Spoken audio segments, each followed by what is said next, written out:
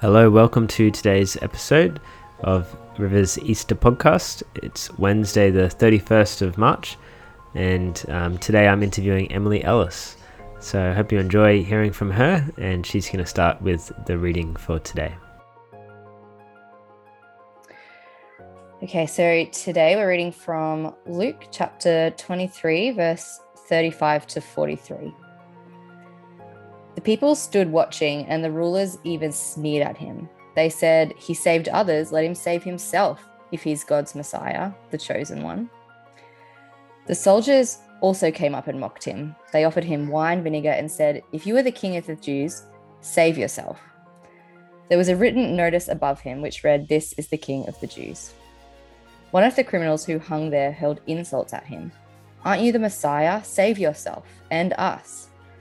But the other criminal rebuked him. "Don't you fear God," he said, "since you are under the same sentence. We are punished justly, for we are getting what our deeds deserve. But this man has done nothing wrong."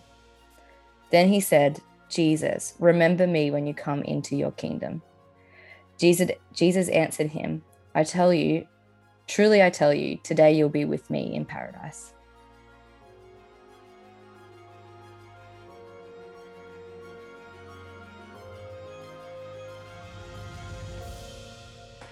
Hey Emily, how you going? I am good, thanks. I'm pretty good. How are you? Good, yeah, good. We're talking on Zoom today after this lockdown. So a little bit different, but cool. We can still interview and chat. Yes. Yeah, Zoom awesome. is great. Yeah. I'm getting back in the swing of it. Yeah, that's right. Yeah.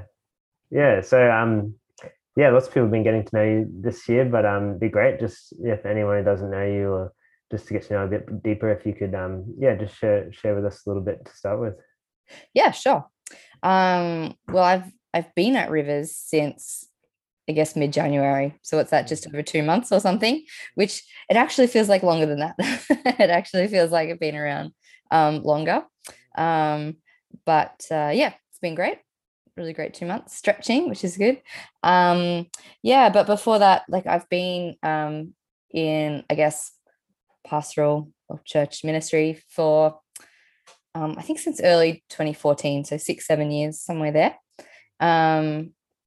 Mostly in sort of youth and kids ministry, but as part of that, sort of extending into family ministry as well, which is largely what I'm doing here at Rivers, which is really cool.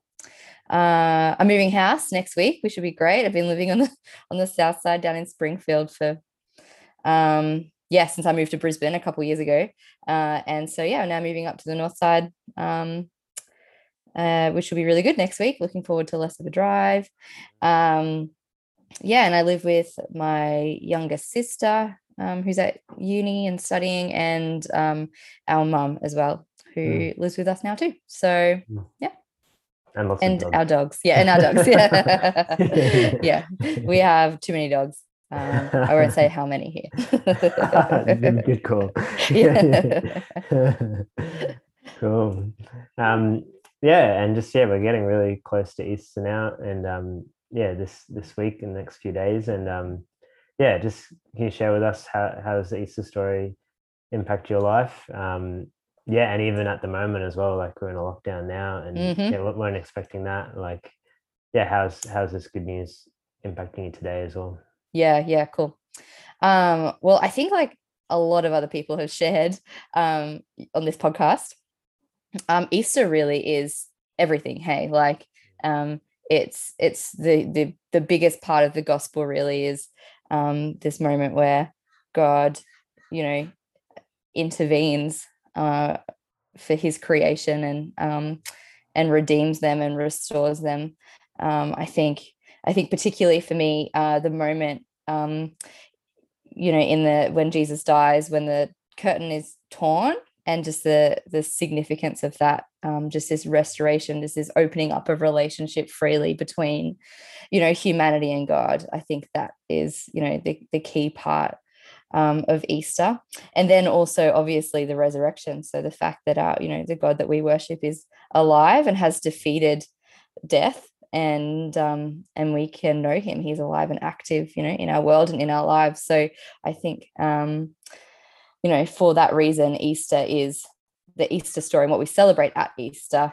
It really is the basis of our whole faith, and certainly of my whole faith too. I think a lot of people have talked about hope, and I think Easter really is a remembering of this hope that we have in God and in our Creator, who loved us so much to sacrifice in that way, and to restore us into relationship with Him.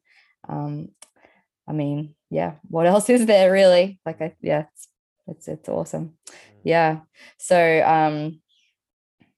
actually something that I have the advantage of, and something that's really cool, is back in 2014 I actually got to go to Israel on a study tour with my Bible college, and got to see Old Jerusalem, and we did one day this tour of, it's called the Via Dolorosa in Jerusalem, and it means the way of the cross. So it's literally just following in the footsteps that Jesus would have taken as he made his way to the cross. And there's plaques along the way, and this is the moment where Jesus fell, and someone had to come carry his cross for him, all of those things. And I just remember that experience, and actually that whole time, that time in Israel was really pivotal time for me, I think, in my life, in just the gospel, the good news, and really the grace and love of God just coming alive to me in a way that I hadn't ever experienced before.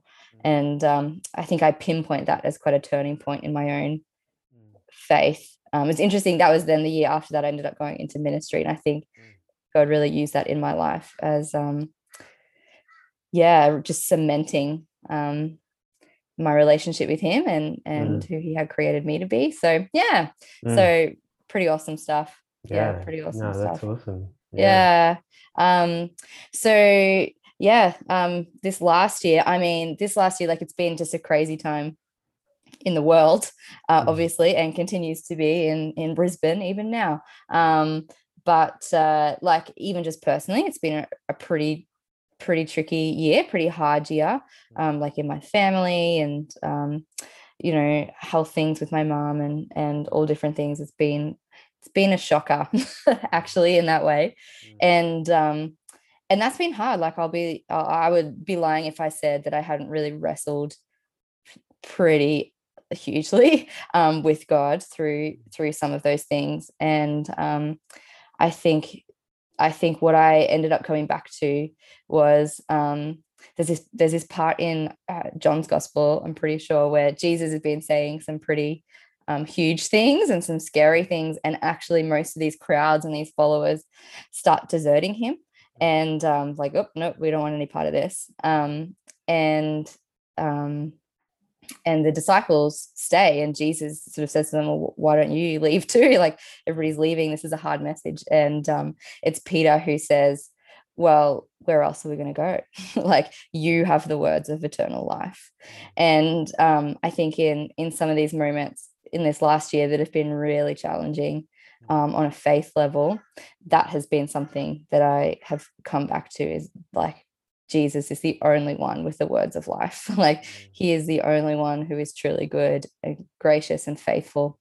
And so I can't go anywhere else. This is it for me. So and so I think the message of Easter and what Jesus did on the cross, there is a steadfastness, if that's a word, to it. There's an unchanging nature to that. It is a solid rock when everything else kind of gets ripped away, as it has for so many this last year. He never changes, and that never changes. And that's been awesome. No, that's awesome. No, thanks for sharing. No worries. No, that's great. And could you just pray for us today as well? Yep, absolutely, love to. Cool. God, we just thank you so much for today. And we thank you, God, that you are alive and active in the world. You're alive and active in our circumstances right now, today, wherever we are, whatever we're facing, that you care so deeply and you love us. And you prove that at Easter, all those years ago, this event that still impacts us so greatly today. So I just pray just for moments today and in these days leading into Easter to reflect on what that means, what it is that you have done, just in your presence in our lives, God. Would you just remind us of your grace and your goodness in our own lives? Would we just know you smiling upon us today, God? And would we just know, just your deep, deep love for us today, I pray. In Jesus' name. Amen. Amen. It's awesome. Thanks. No worries at all. Great.